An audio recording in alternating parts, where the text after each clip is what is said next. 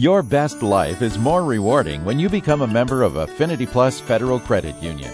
You can earn MyPlus rewards points for everyday purchases and banking activities.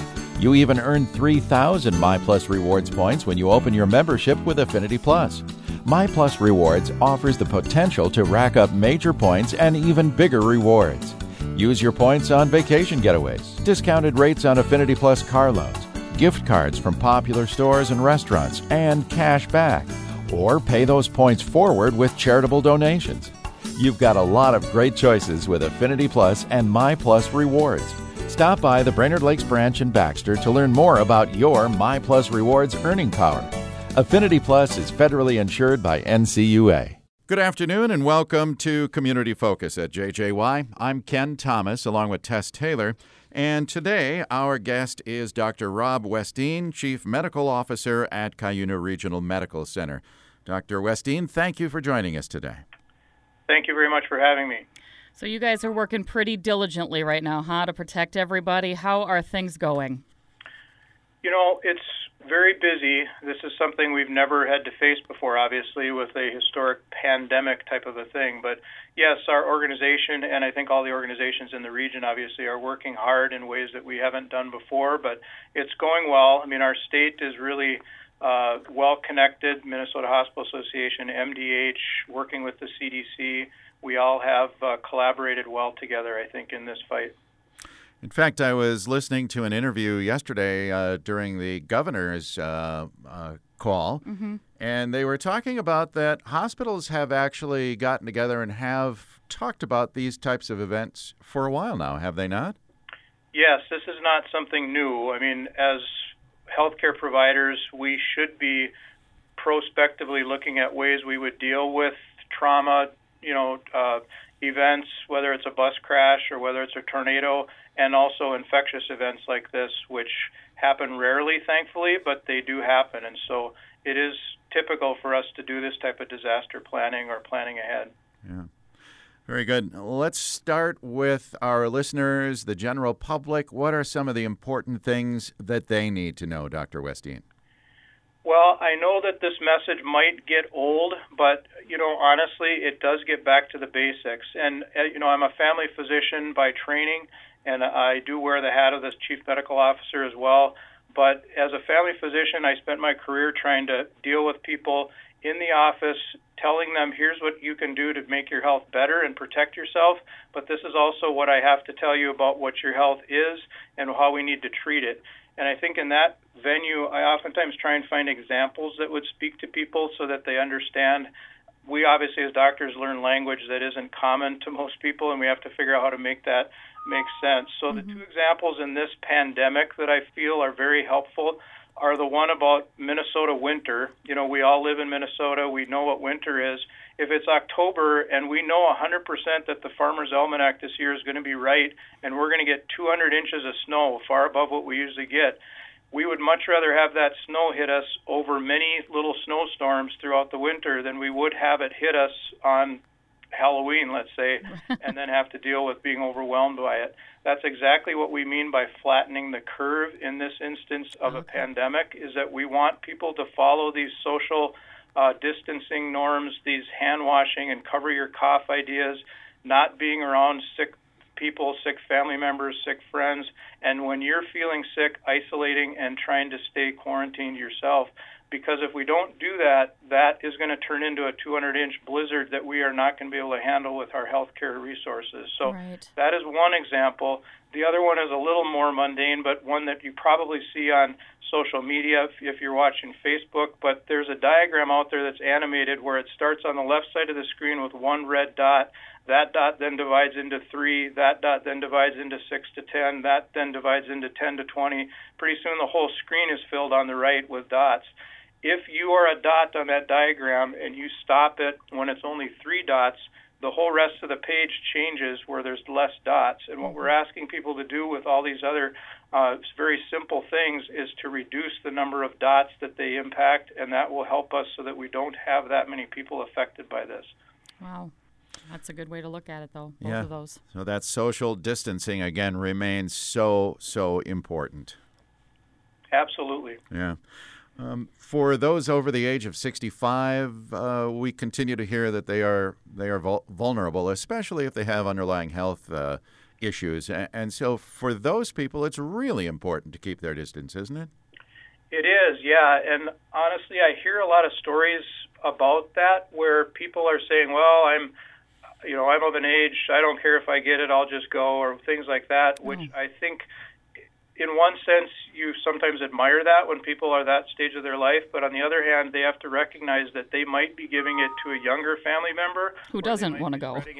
Might be spreading it to friends where they don't really want that to happen. And so I would caution even elderly, especially elderly, people over 65, which I'm not calling all over 65 elderly, believe me, but that they are at risk. Anybody with health conditions, underlying diabetes, heart disease, blood pressure, all those things make you at increased risk, and would really caution those folks to try and limit their contacts. Okay.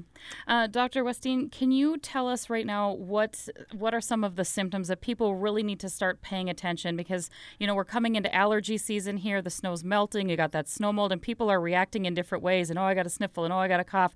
What are the things that set aside COVID-19 from something that might be just an allergy? Well, that is the challenge, Tess, is that this is like any other virus when it starts. It is a cold. I mean, it's a runny nose, it's a sore throat, it's a fever. The fever is a big one. I mean, that is one that we watch closely. But unfortunately, it's also true that everything that starts, you may not know you're sick until a day or two down the road. So any early on signs of those illnesses, they should be looking at themselves as potentially infectious and just trying to minimize contact. And you can avoid that by trying to wash your hands more, trying not to touch your face, trying not to get in contact with those that have some symptoms like that. Okay. And by all means, if you do start to exhibit any of those symptoms that are a little more severe than a standard bit of allergies, boy, you got to isolate yourself, don't you? Absolutely. And like I said, not just for yourself, but for those that you love and your family and friends. Tell us about testing here in central Minnesota. That's one thing we've heard from around the country, that there's a shortage of tests. We don't have enough information yet. What's the protocol at CRMC about testing? Well, the testing availability has been one of the biggest challenges dealing with something like this, but it is improving. So at the outset, we had very few tests, and the availability for MDH to run those was slower than it used to be. Now they're catching up. I mean, that's the good news. Mm-hmm. So the numbers that you see on the MDH website, they tell us, are fairly up to date. I think as of yesterday, it run over 5,800 tests, 262 were positive. We're seeing the turnaround times on those tests now being less. So it's down now less than 72 hours, but it should be coming less and less as they open up more testing sites. So not just MDH, but Quest, LabCorp, Mayo doing those tests will help us with our turnaround. So here we have the testing availability. We do have the need to send that out to do that test. Eventually, we hope that they will have that available just like they do for an influenza test, where we would be able to do it in-house. But that's future. But right now, we can do the testing. The Minnesota Department of Health guidelines say we should only be testing healthcare providers, close contacts in their household that are ill, people that live in either a care center or group setting, or people that are hospitalized. So at this point, the limitation is primarily just to those populations. Okay. And Dr. Westeen, I understand if there is someone listening and they are convinced they have the symptoms where it might be COVID-19, there are some special protocols that are in place now at all hospitals, and I would assume that's the same for CRMC. That's true, and it is different than you might think of in the past, where we had walk-in urgent cares and minute clinics and clinics having walk-in access. We really would appreciate and encourage patients to call ahead if they have a question like that. We have a 24/7 nurse line now that's taking these phone calls that run people through a triaging process, that if they do seem like, yep, at the end of that, you sound like you have symptoms, but you're not that ill at that point, because 80% of these folks that get corona exposure are not going to get terribly ill where we have to actually see them in the hospital or clinic setting. Right. But if they do have those symptoms, they would be counseled to stay home and do all the right things. If they are counseled to come in, then we know that they're coming and we can prepare them. You might have to go to a different entrance than you've previously gone to our organizations. You might have to show up in the emergency room as opposed to elsewhere, but we'd like to know that ahead of time rather than having you show up sick at a door that maybe wouldn't be the best one for us and for you. So that is a very good thing to remind people of, is that if they could make that call. Mm-hmm. And how about the facility itself at CRMC? Are doors open? I would imagine there's restrictions on visitors. Tell us about that. Yeah, we're absolutely open for the needs of our patients. Like I said, with that proviso of just trying to call ahead and make sure that we know where you should go. The day-to-day operations obviously are less when we're telling people for routine visits and for elective surgeries that they should be postponing those type of things to minimize exposures. And, we're just trying to cover the needs that are there for routine patients that do need to be seen. And that includes e-visits and phone call visits and ordering of things that they could do outpatient without having to actually spend much time in the facility. It's taking care of their prescriptions. Any of those things that we can do that would potentially get us through this time would be the way we're trying to manage those. I understand, like all healthcare facilities, a lot of the elective surgeries and routine visits, those have all been postponed, right? Correct. And I've been thinking about someone who's going through cancer, and oncology is a tough one right now because those people still need to be treated. This is a real tough time for them, isn't it? It is tough, yes, and it is a higher risk population, obviously, so we need to be supporting them well, but they can still access the care that they need, and we're doing our best to keep them in an area that's safe.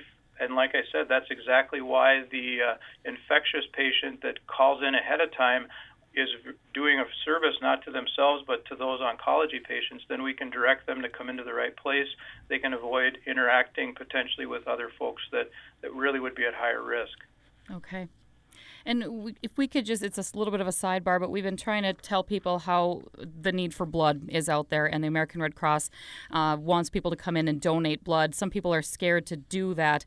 Can you kind of shed some light on this, why it's still okay to donate blood during something like this? Oh, absolutely. I mean, any routine things that you do or have to do, you can still do that even in this pandemic, but you just need to be a little careful, and we do them a little differently. So Red Cross, instead of having you show up maybe at a center and wait in line, they're setting up appointments that are distanced enough where people can maintain that social distance. But we absolutely need blood products like we would normally, and I think because people are doing such a good job of social distancing, they might feel a little anxious about coming in to do that. But I would encourage them to do that. I would encourage people to potentially help out their neighbors and friends and people in these assisted livings that are not supposed to be leaving them. Give them a call. If you're going to have to go to the grocery store and you need to do it, potentially pick those things up, and using the social distancing rule, drop off the things that they need. I mean, those are the things I think as a community that we can really help out long term. And how can the public help you guys? Because I know our Crow Wing County Sheriff Scott Goddard put out the call for, the PPEs. Wipes, for the PPEs basically. What is it that you guys need at CRMC that folks can help with? Yeah, I think that's a great question. So the supplies that we would love to have people donate, and we have gotten some great donations of these through industries and businesses in the area, and we certainly appreciate that. But the protective face masks, the disposable plastic gowns that we use, the non-plastic isolation gowns are also needed, N95 masks, clear plastic face shields, safety goggles, safety glasses, any of those type of things are things that we're looking at taking in, and we've developed a process where you can call our 546-7000 number at any time, and you'll be directed how to drop those off. We do have 2 set times now across from our hospital. There's kind of an employee lot there. Mm-hmm. We're setting up Tuesday and Thursday from 11 to 1 p.m. where people can just drive up, drop that stuff off. There will be a person there to take it. So awesome. Those would be highly appreciated. Do you know if these things that you need are listed on your website if people want more information? Yes. Okay. Yep, social media and website. Okay, and that's cuyunamed.org if I'm not mistaken? That's correct, yeah. Okay, all right. We're hoping that we can flatten that curve, as you talked about earlier, Dr. Westeen. At this point, are you looking for any additional help? We've heard in some parts of the country they're asking for retired nurses to come back and help out. Have we reached that point here in central Minnesota? I would say we've not reached that type of a crisis point here yet, and we honestly hope we don't if we are good at doing this flattening of the curve like you mentioned.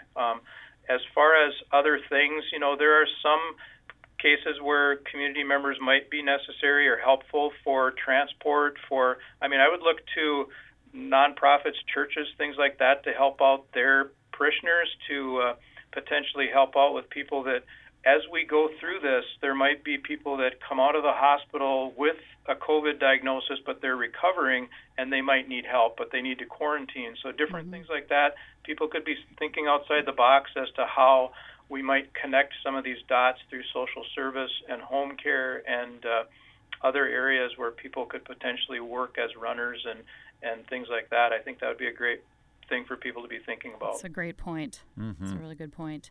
And Doctor, we should kind of clarify too, folks are kind of watching the websites going, oh, is there a case yet, say in Crow Wing County? We know there's one in Cass, and as of yesterday, there hadn't been a reported one, but are we to assume that the virus is here? It's just not someone who has been tested and tested positive. What do you say to that?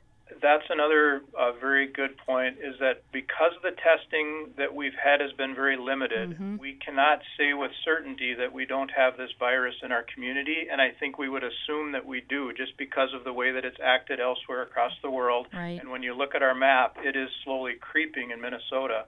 So that is absolutely right. We need to be treating this as if it's here. But we deal with viruses every year. We deal with the influenza every year. So that shouldn't panic us, but it should just highlight the fact that these measures that we're taking now are extremely important for this virus because it is new and our immunity is not what it would normally be. Therefore, it has a higher risk of causing issues. But if we're wise and protect ourselves, this too will pass. That's the other message I'd like to get out there, is that there is hope. This is not going to last forever. There will either be treatments that come up, there will be immunizations that are developed, and then just the cycle of these things. This will pass, and we will get by it and obviously be better for it. But it is a challenge now. Yeah, and I know you said earlier, and I like to repeat that too, for the vast majority of people who do get this, who are healthy, they will maybe have just a tough little go like you would with a normal flu virus, wouldn't you? That's true, but I don't want people to take console in that and think, well, I don't need to worry about isolating, because that's a misnomer, and you do see the numbers across the world saying that there are young people that get terribly sick with this as well. So if the one message I would say is that it can affect anybody. The numbers would show that the older, the more complicated health issues, you have a higher chance of having it be a more complicated illness. But anybody that gets this, other than the very, very young, it seems like kids, for some reason, which has been a huge blessing, kids do not seem to get terribly ill or die from this, which has been great. Thank God. But anybody else over 20, even teens, can get this, can get sick. Do not consider yourself immune to this, and your following these recommendations might prevent you and others that you love and care about from getting it. So again, it's a simple message, but it bears repeating over and over again. And Doctor, our time is almost up, but just real quickly, mental health is also big when it comes to something like this for, parents dealing with kids and their questions. Does CRMC have those services available if people just need to talk to someone? And is that available? Absolutely. And our mental health team and our social service team are developing resources that will be out on our website and through social media to provide support to folks. And then also, if referrals are needed, things like that, we're working with the other providers in the area just to provide a better network of that. So they may be able to do that, like I said, through virtual visits, e-visits, phone calls, things like that. Awesome. And again, that website, cuyunamed.org. If I'm not mistaken. Correct. Thank you. And I think they're also on Facebook, too. You can just put Facebook and then look up Crosby Cares. So there's a presence there, too. Dr. Westeen, thank you so much for taking the time out of your busy schedule to visit with us. We really appreciate it. Lots of great information. No, thank you for the invitation. Cuyuna Regional Medical Center really appreciates your support, and we obviously are out there to care for patients in our community.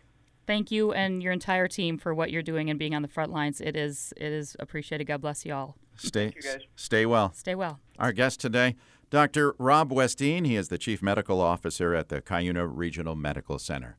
I'm Ken Thomas, along with Tess Taylor. That is today's edition of Community Focus. Don't forget our Community Focus programs are available anytime on our website. Just go to 1067wjjy.com. That's brought to you by Affinity Plus Federal Credit Union. You can also listen to us through our free downloadable app, and that is courtesy of Cuyuna Regional Medical Center.